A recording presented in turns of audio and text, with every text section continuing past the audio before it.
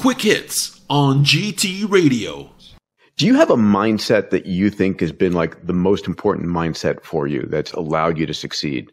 What would you describe that mindset as? Let me boil it down to 10 observations. I was asked by somebody for advice for his children entering adulthood, and he said, "Can you just write down your advice for them?" And sure.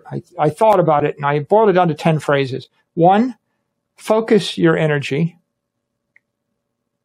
You have limited energy in your life. You think you can accomplish more than you can accomplish. You really can't do 100 things. You might be able to do, you can't do 10 things. You'll be lucky to do one thing, but focus your energy. The second is guard your time.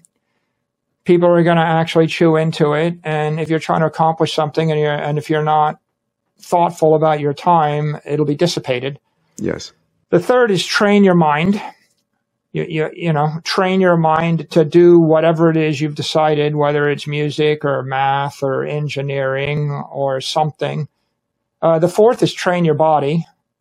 You should stay healthy, take care of yourself. If your body breaks down, you know, your mind will follow. Fifth, think for yourself. The world's full of people that are telling you what to think. And they spend their entire life planting narratives and ideas in your head, most of which are dysfunctional, that are self-serving to sell. We didn't have breakfast. People invented breakfast to sell you cereal. Right? When you or I were growing up, there was no ADD. They invented ADD to sell Adderall. Right? Like, stuff happens. So think for yourself and decide whether or not you believe what people are telling you. I think the sixth is curate your friends. You know, you don't need many. You just need a few. Decide who you want to be in your social sphere. The seventh is curate your environment. Yes. Where do you want to be, right? Put yourself in a safe place, a calm place, a productive place, right? Whether it's controlling what you have in your room or what you have in your house or physically where you live or what country you live in or the like, but curate it. 8, keep your promises. If you make a promise, keep it. If people lose faith in you, they won't help you. They won't trust you ever again. It's just bad karma. 9, stay cheerful and constructive. Right?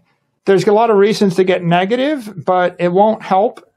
And so whatever you're pursuing, no matter how many, cynics and critics come at you, you have to continually, cheerfully, constructively pursue it and not focus upon the negatives because it just distracts and dissipates energy. And then 10th, upgrade the world, right? Be an engineer, leave the world a better place, whether it's your garden, your house, your product, your book, something, right? In your wake, hopefully you upgrade the world such that someone can trace some improvement to the fact that you existed on this planet. And that's my mindset. That's awesome. I love that. That's a whole set of beautiful, make the world a better place. If you enjoyed this presentation, hit the like button now. Also, share it with your friends. And don't forget to subscribe so that you don't miss an episode.